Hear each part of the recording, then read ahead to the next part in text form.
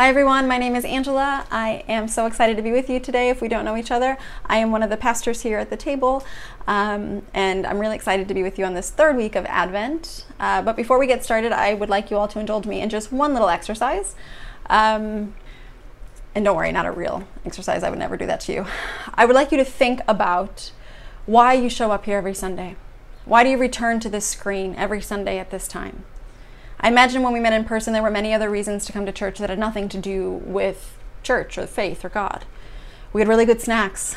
It was a really great place to meet your friends should you want to get other snacks after service. It was also a really great place to hang out with your friends. Free childcare. Perhaps you were looking for dates. I see you, Tim Cody. Good work. But all of those reasons are washed away now. It's just you, me, and the screen. And I know no one wants any more screen time this year, so why do you return? I can tell you why I return. I return because this hour and 15, hour and a half a week gives me the ability to reimagine with you all what life could be like. Should we actually be following the gospel as we wake up every morning? Should that actually be our frontline news instead of what is trending on CNN or Twitter in this insane year? The idea that we could go back to these scriptures and reimagine with the people of God as to what God is doing in their lives and what perhaps He wants to do in ours. And the people we're going to talk about today did just that. They needed a lot of imagination in their life. They needed to reimagine what life could look like because they are fresh out of captivity from the Babylonian people, from the empire. They are fresh out of that. God has just pulled them out.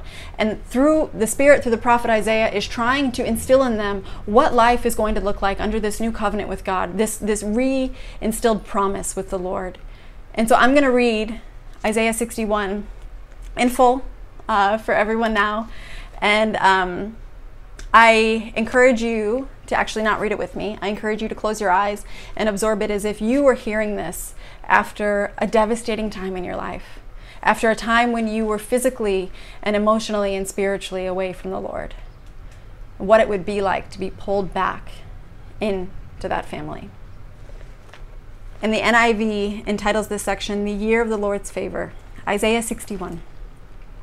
The Spirit of the Sovereign Lord is upon me, because the Lord has anointed me to proclaim good news to the poor. He has sent me to bind up the brokenhearted, to proclaim freedom for the captives and release from the darkness for the prisoners, to proclaim the year of the Lord's favor and the day of vengeance for our God, to comfort all who mourn and provide for those who grieve in Zion, to bestow on them a crown of beauty instead of ashes, the oil of joy instead of mourning, and a garment of praise instead of a spirit of despair. They will be called oaks of righteousness, a planting of the Lord for the display of His splendor. They will rebuild the ancient ruins and restore the places long devastated. They will renew the ruined cities that have been devastated for generations. Strangers will shepherd your flocks. Foreigners will work your fields and vineyards, and you will be called priests of the Lord. You will be named ministers of our God. You will feed on the wealth of nations, and their riches you will boast. Instead of your shame, you will receive a double portion. And instead of disgrace, you will rejoice in your inheritance. And so you will inherit a double portion in your land, and everlasting joy will be yours. For I, the Lord, love justice. I hate robbery and wrongdoing. In my faithfulness, I will reward my people and make an everlasting covenant with them. Their descendants will be known among the nations, and their offspring among the peoples. All who see them will acknowledge that they are a people the Lord has blessed.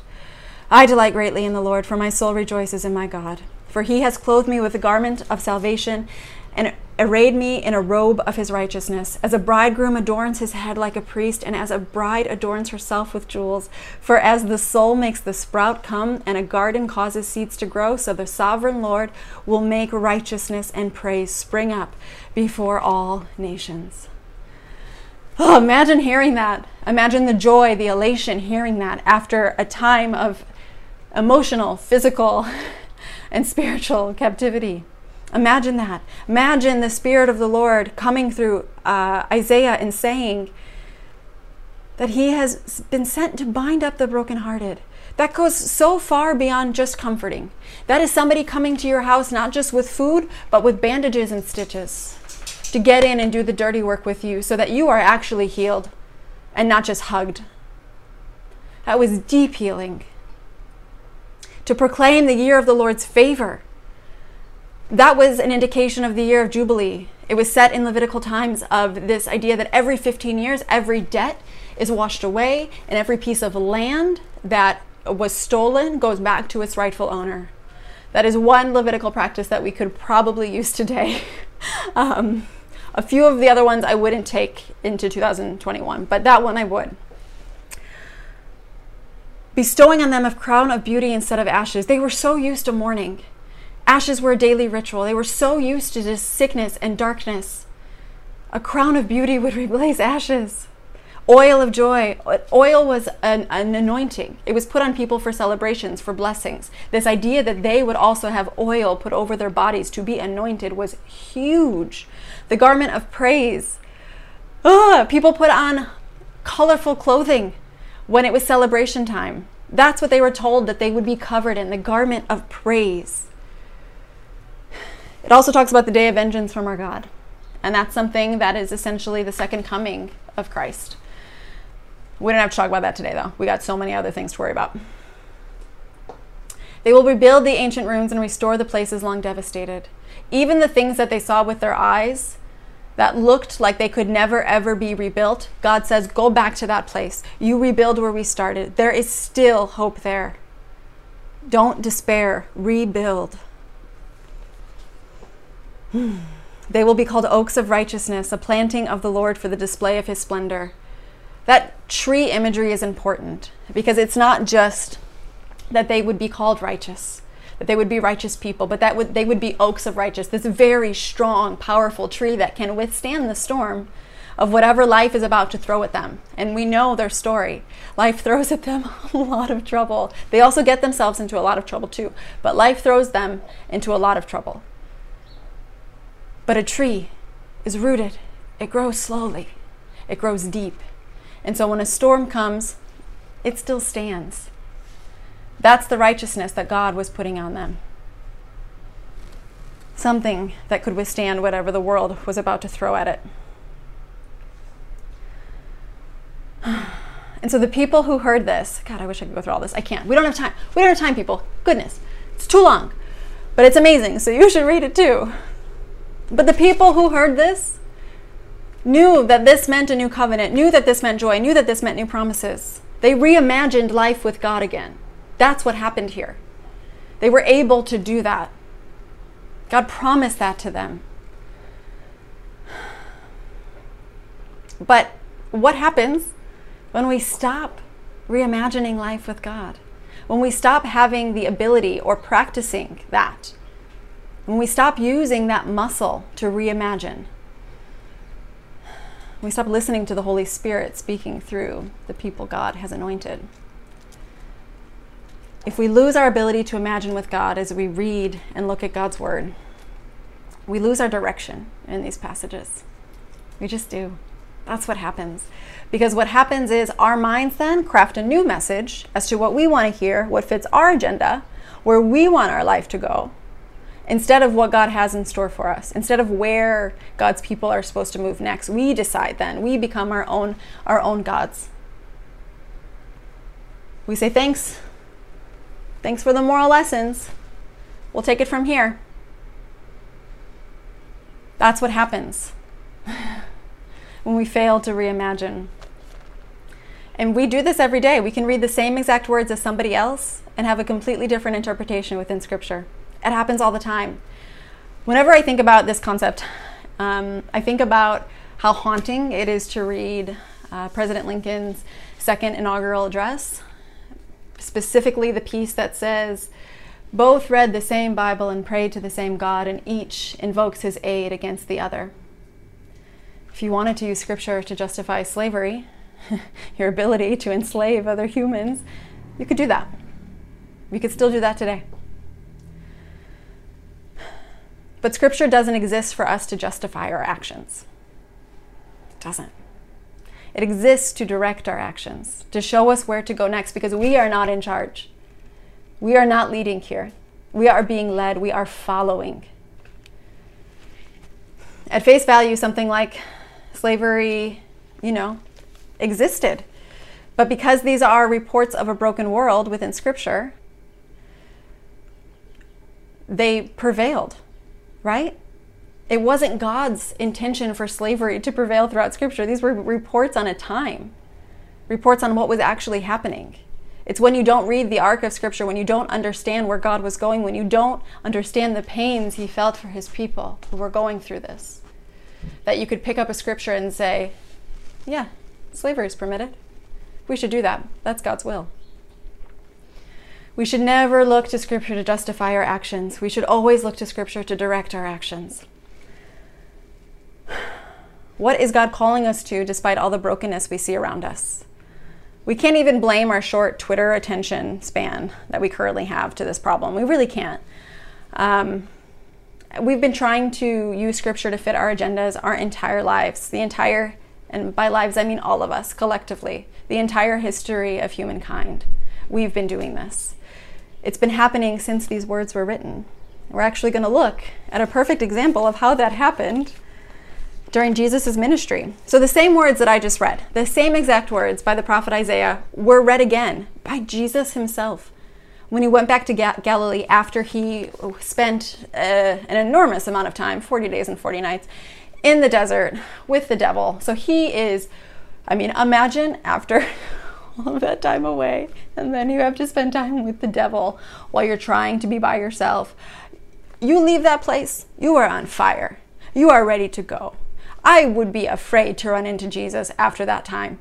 And he went straight to Galilee. He went straight to the synagogue. And we pick up that story in Luke chapter 4.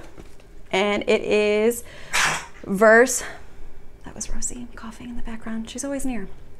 Chapter 4, verse 16. And I'll read it for you all. Chapter 4, verse 16 says, Jesus went to Nazareth where he had been brought up, and on the Sabbath day he went into the synagogue. And as it was custom, so it was normal for people to do this, he stood up, and this is basically Jesus' introduction to his ministry, his sermoning, right? He'd been brought up on the Sabbath day, went to the synagogue as was custom, and he stood up to read, and the scroll of the prophet Isaiah was handed to him. The same thing we just read was handed to him. That's what Jesus read that day. Unrolling it, he found the place where it is written, and he chose to say this. This is what he chose to use for his first words to us. His first words to the synagogue. The Spirit of the Lord is upon me, because he has anointed me to proclaim good news to the poor. He has sent me to proclaim freedom for the prisoners and recovery of sight for the blind, to set the oppressed free, to proclaim the year of the Lord's favor. Free from captivity, all of you. Then he rolled up the scroll, gave it back to the attendant, and sat down. The eyes of everyone in the synagogue were fastened on him. He began by saying to them, "Today this scripture is fulfilled in your hearing." Essentially saying, it's me. I'm the one. I did the things. You're free now. That's what this is about. That's what my ministry is about. Your salvation, your freedom. You are captives no longer. And you know what? People were pretty impressed. It says that they all spoke well of him and were amazed at the gracious words that came from his lips. Is this Joseph's son, they asked? The carpenter's son? Really? Amazed. Jesus, clearly seeing straight to their heart, says, "Surely you will quote this proverb to me, 'Physician, heal yourself.' And you will tell me, 'Do here in your hometown what we have heard you do in Capernaum.' Truly I tell you," Jesus said, "no prophet is accepted in his hometown. I assure you that there were many widows in Israel in Elijah's time, when the sky was about to shut for 3.5 years, and there was severe famine throughout the land. Yet Elijah was not sent to any of them, but to a widow in Zarephath, in the region of Sidon. And there were many in Israel with leprosy in the time of Elisha, the prophet, yet not one of them was cleansed, only Naaman, the Syrian." So, things changed.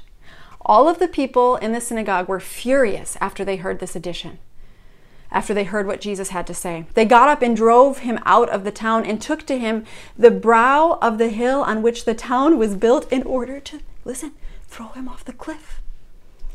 But he walked right through the crowd and went on his way. Oh my God, what swagger does Jesus have? He's just like, no thanks, I'm actually not going to be, oh, hello. I'm actually not going to be pushed off that cliff. I'm going to walk and I'm going to go to the next town because I've got stuff to do. So what changed? The people loved this message, right? It was the same message that was told to God's people in Isaiah chapter 61. The same start. Jesus didn't continue on after that because it started to talk about the day of vengeance. And the day of vengeance is his second coming. And that wasn't for then. That wasn't what the people needed to hear at that moment. Just like we don't need to hear that right now. We need to focus on what we're supposed to do now with God's freedom. But they got mad after they heard what he had to say. Because what he had to say was, during the time when there was great famine, when horrible things were happening to the Israelites, guess who was healed? The foreigners. Guess who God chose to intervene with? The people who were Gentiles. The people who were not a part of God's chosen people. And the people in the synagogue were angered by this. Mind you, they had been waiting for at least 400 years, I think, for Jesus to come. The Messiah is in front of them saying, you hear these words and you hear yourself in them. You don't realize that this is your job to do. You hear yourself as someone who's going to get all of this goodness from me, when really it is now your responsibility to partner with me in this. And guess what? Just like I arrived with people who were not cool or popular or famous in a weird place in the middle of nowhere, outside, and just like I arrived to my death instead of on a throne on a donkey, I'm going to continue to mess up what you think about this kingdom until you get it. It was all great when they saw themselves as the ones who were going to be bound up. It wasn't so great when they realized not only are they instructed to do those same things, but also they don't always get the attention. It's not all about them. The gospel is not centered on them. Jesus didn't come back for just them. He came back for everyone. And oftentimes the people who we forget are the ones we claim are the outsiders, the ones who aren't worthy, the foreigners. They tried. They hated it so much, they tried to throw him off a cliff. The Savior they've been waiting 400 years for, the second he forced them to look inward and look at what they're doing as they absorb Scripture, as they're looking back at Isaiah, as they're looking back at what the Israelites went through and absorbing it selfishly for something that only belongs to them and not to the world. Once they had to do that self-reflection, they wanted out. They wanted nothing to do with it because it was no longer easy. They were done. They didn't want to hear it because they didn't want to disrupt their lives. Unfortunately, the gospel is disruption. That's what it is. This world is broken. The gospel is here to disrupt it.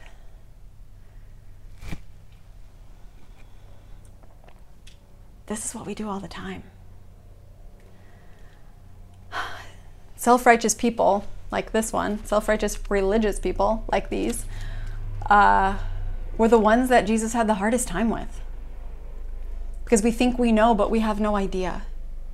We think we have this figured out. We think we look at Scripture and we read a passage and we say, yes, that's what God believes.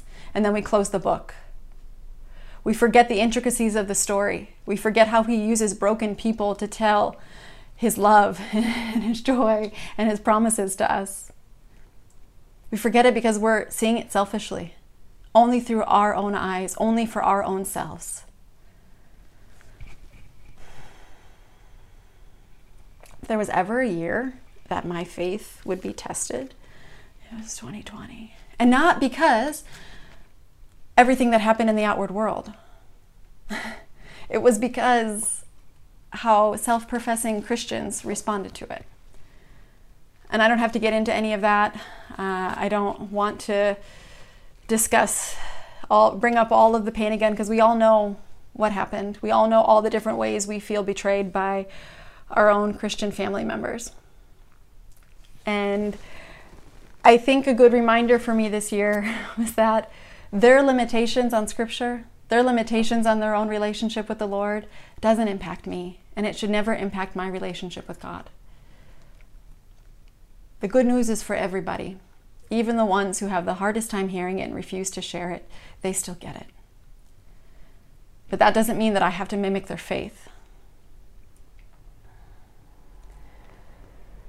And so often, I'm also this person. I'm also the one in the synagogue. And I need to check myself. I need to remind myself that there is no in or out in God's kingdom. All are welcome, even if they annoy me. I need to remind myself that it's not about me. Yes, God has set me free. Yes, I am no longer captive. Yes, I am free in Christ. Who the Son sets free is free indeed. Yes. But I need to make sure that I am also helping others be free. If the freedom stops with me, then why am I a part of it? The gospel is to be shared. The good news is for everyone. For those of us who've grown up in the church, our interpretations of Scripture are often through this Luke lens. We're told that, this is what we believe because we believe it. This is what your parents believe. This is what you believe. This is how we move forward in this belief. End of story. And without digging deeper, without reimagining with God, without understanding who He is talking to, who He is talking about, what He wants to do with that. And that's caused a lot of hurt, personally, for me. And it's caused me to add shame and things that were never, ever supposed to be a part of my story onto my heart. And that's unfortunate, and I know that I am not the only one. I guess what I want to share with you all today is that reimagining God's purpose for our lives, what God wants to do here, is for all of us. And it demands all of us to be a part of it.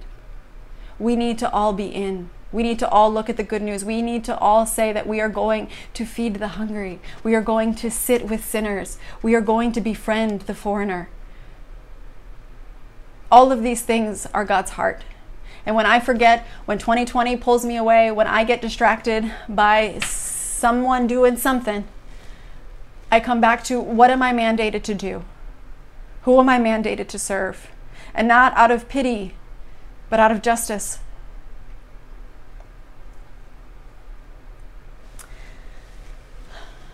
But again, people's limitations will always drive others away or put others in shame boxes or make others believe that Scripture is not for them.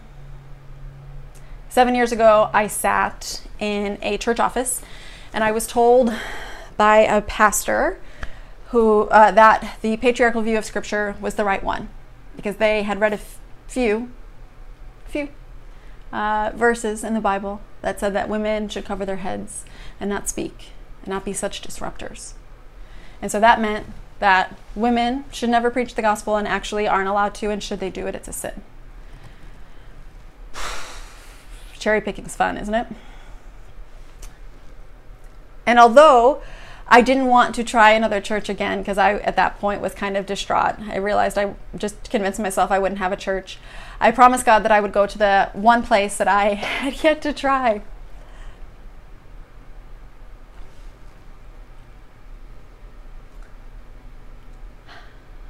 This church. This was the one I had yet to try. I arrived at the table in October 2013.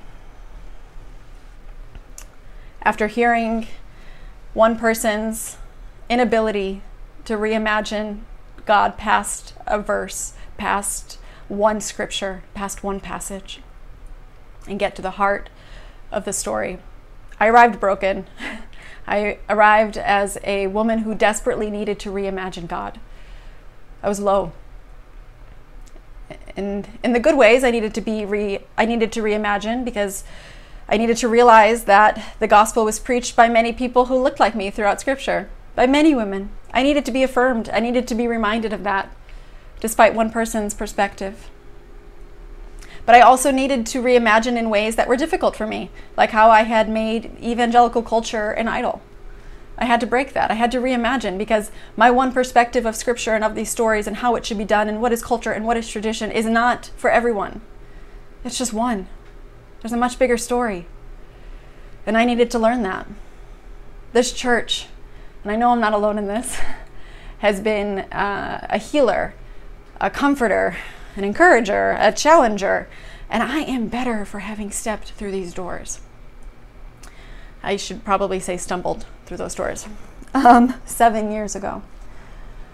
I think because I was a part of this church during its initial phases in 2013, I've always felt this need to protect her. And so when the opportunity for me to become a pastor happened, I jumped on it. I was ready to go and wanted to be a part of it. And I am so, so grateful that God gave me the courage to do so. I still can't believe this is my life. And we've gone through some difficult seasons, of course. And I'm happy to be a part of the church during those times. I'm happy that God kept me where I was. But we're no longer there. We're in this season of harvest, of flourishing. And I'm no longer needed. And I don't say that in a way that disparages me at all. I say that with confidence and excitement. When I first came to the table, I was the only woman who preached. It was me. And now we have so many. So many. It's incredible. And I think it's just such a testament to who we are as a community. And now that we have Pastor Anthony, I trust him. He's someone I feel confident in leading our church. We can trust this man. And so I no longer feel like I have to protect her. I feel like it's okay now for me to move on. And when I say move on, I really just mean move back. I'm just taking some time to be a learner again. I'm just going to stay in the seats instead of getting up and hopefully at one point when we're back in person, standing on stage. A season where I can just absorb and reimagine. Maybe undo some things. I don't know. Whatever God wants to do. And I feel confident doing that not only because of our leadership, but because of the people who are springing up. This sermon is perfect timing. We just had 2 weeks of the preaching cohort, all of those incredible voices that God has put in our community. It's amazing. I can't believe that this is where the table is now. I'm so, so proud. Again, I'm not going anywhere. And I'll be here. I'll have more time to chat, hang out, more time to help. When the doors open again, Jess and I will probably be greeters, so get ready for that. I just want to see where my faith goes next because we constantly have to reimagine. That's it. That's what God wants us to always do with him. To look at scripture and dive deeper. And during this next season and for the rest of my life, there's really no way for me to ever capture what the meaning of my time here with all of you. The ways in which I've been able to share with all of you in this space, either from this viewpoint or from the stage. I'll never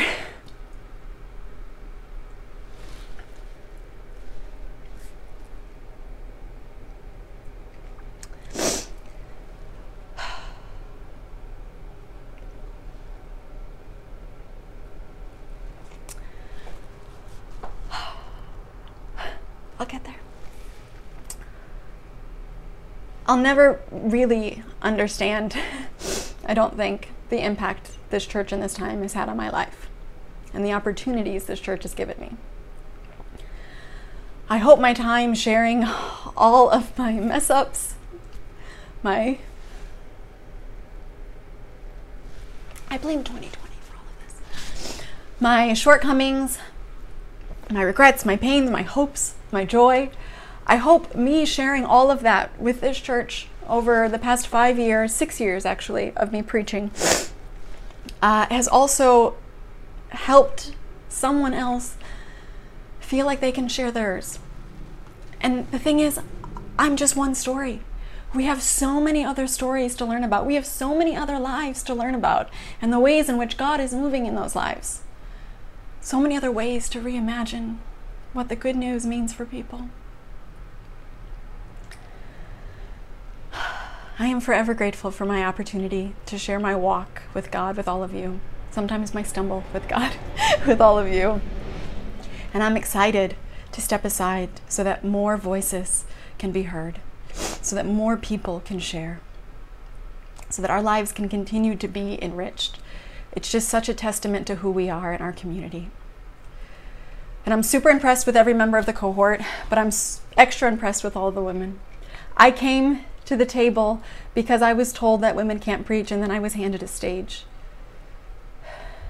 And I have thought, being in this community for so long, I've surrounded myself with people who also empower women. Sometimes I forget that other people don't do that. But I was reminded this week that it is still a thing. My stepmother this week informed me that she does not believe in female preachers or pastors. Yes, you heard that right, my stepmother. Which of course was very painful, and there's a lot to unpack there. But I think the reason I want to share that with you is because there's always going to be people in our lives who tell us that their limited view of Scripture should be ours, that their interpretation of this holy book is the only one. It's not. Who the Son sets free is free indeed.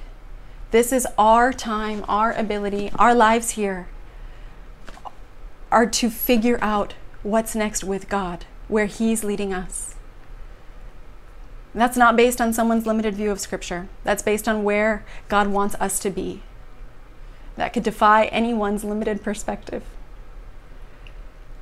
And so I realize that this fight and this idea that women are just as worthy of men as sharing the pulpit is something that we will continue to go up against. But that doesn't mean we should stop. We keep going. So although I am moving off stage, I will be a cheerleader right beside it. For everyone moving into the preaching cohort, but especially for the women. You belong on this stage. You belong in a place where you get to share how God has impacted your life. You get to share interpretation of Scripture. You get to share the arc of the love story of God to us. You're worthy of doing that. We all are. So in closing, I won't cry anymore, promise. I just want to say thank you to everyone for being a part of a community that allows each and every one of us to look at this text and reimagine what life can be like with God at the helm. And I pray for each and every one of us that we continue to do that, not only for ourselves, but for everyone around us, for every single person we come in contact with, because the good news is not good news if it's not for everyone. Thank you. I love you all.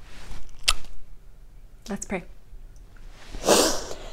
Father God, we praise you and we thank you. I thank you for allowing me to share all the ways in which you have loved and tested and shown up and just filled my life with incredible purpose. I thank you for the ability to be in a community that appreciates every single story. I pray, Lord, that more communities get the opportunity to experience that. I pray for encouragement over your people to not be afraid to reimagine what is in these words, in this text. Let us dive deep with you, Lord, during this time of Advent and beyond. Let us take this hope and this joy of waiting and move it forward into a fruition of life with you. We love you so much. I thank you for everything. In your name I pray. Amen. Amen.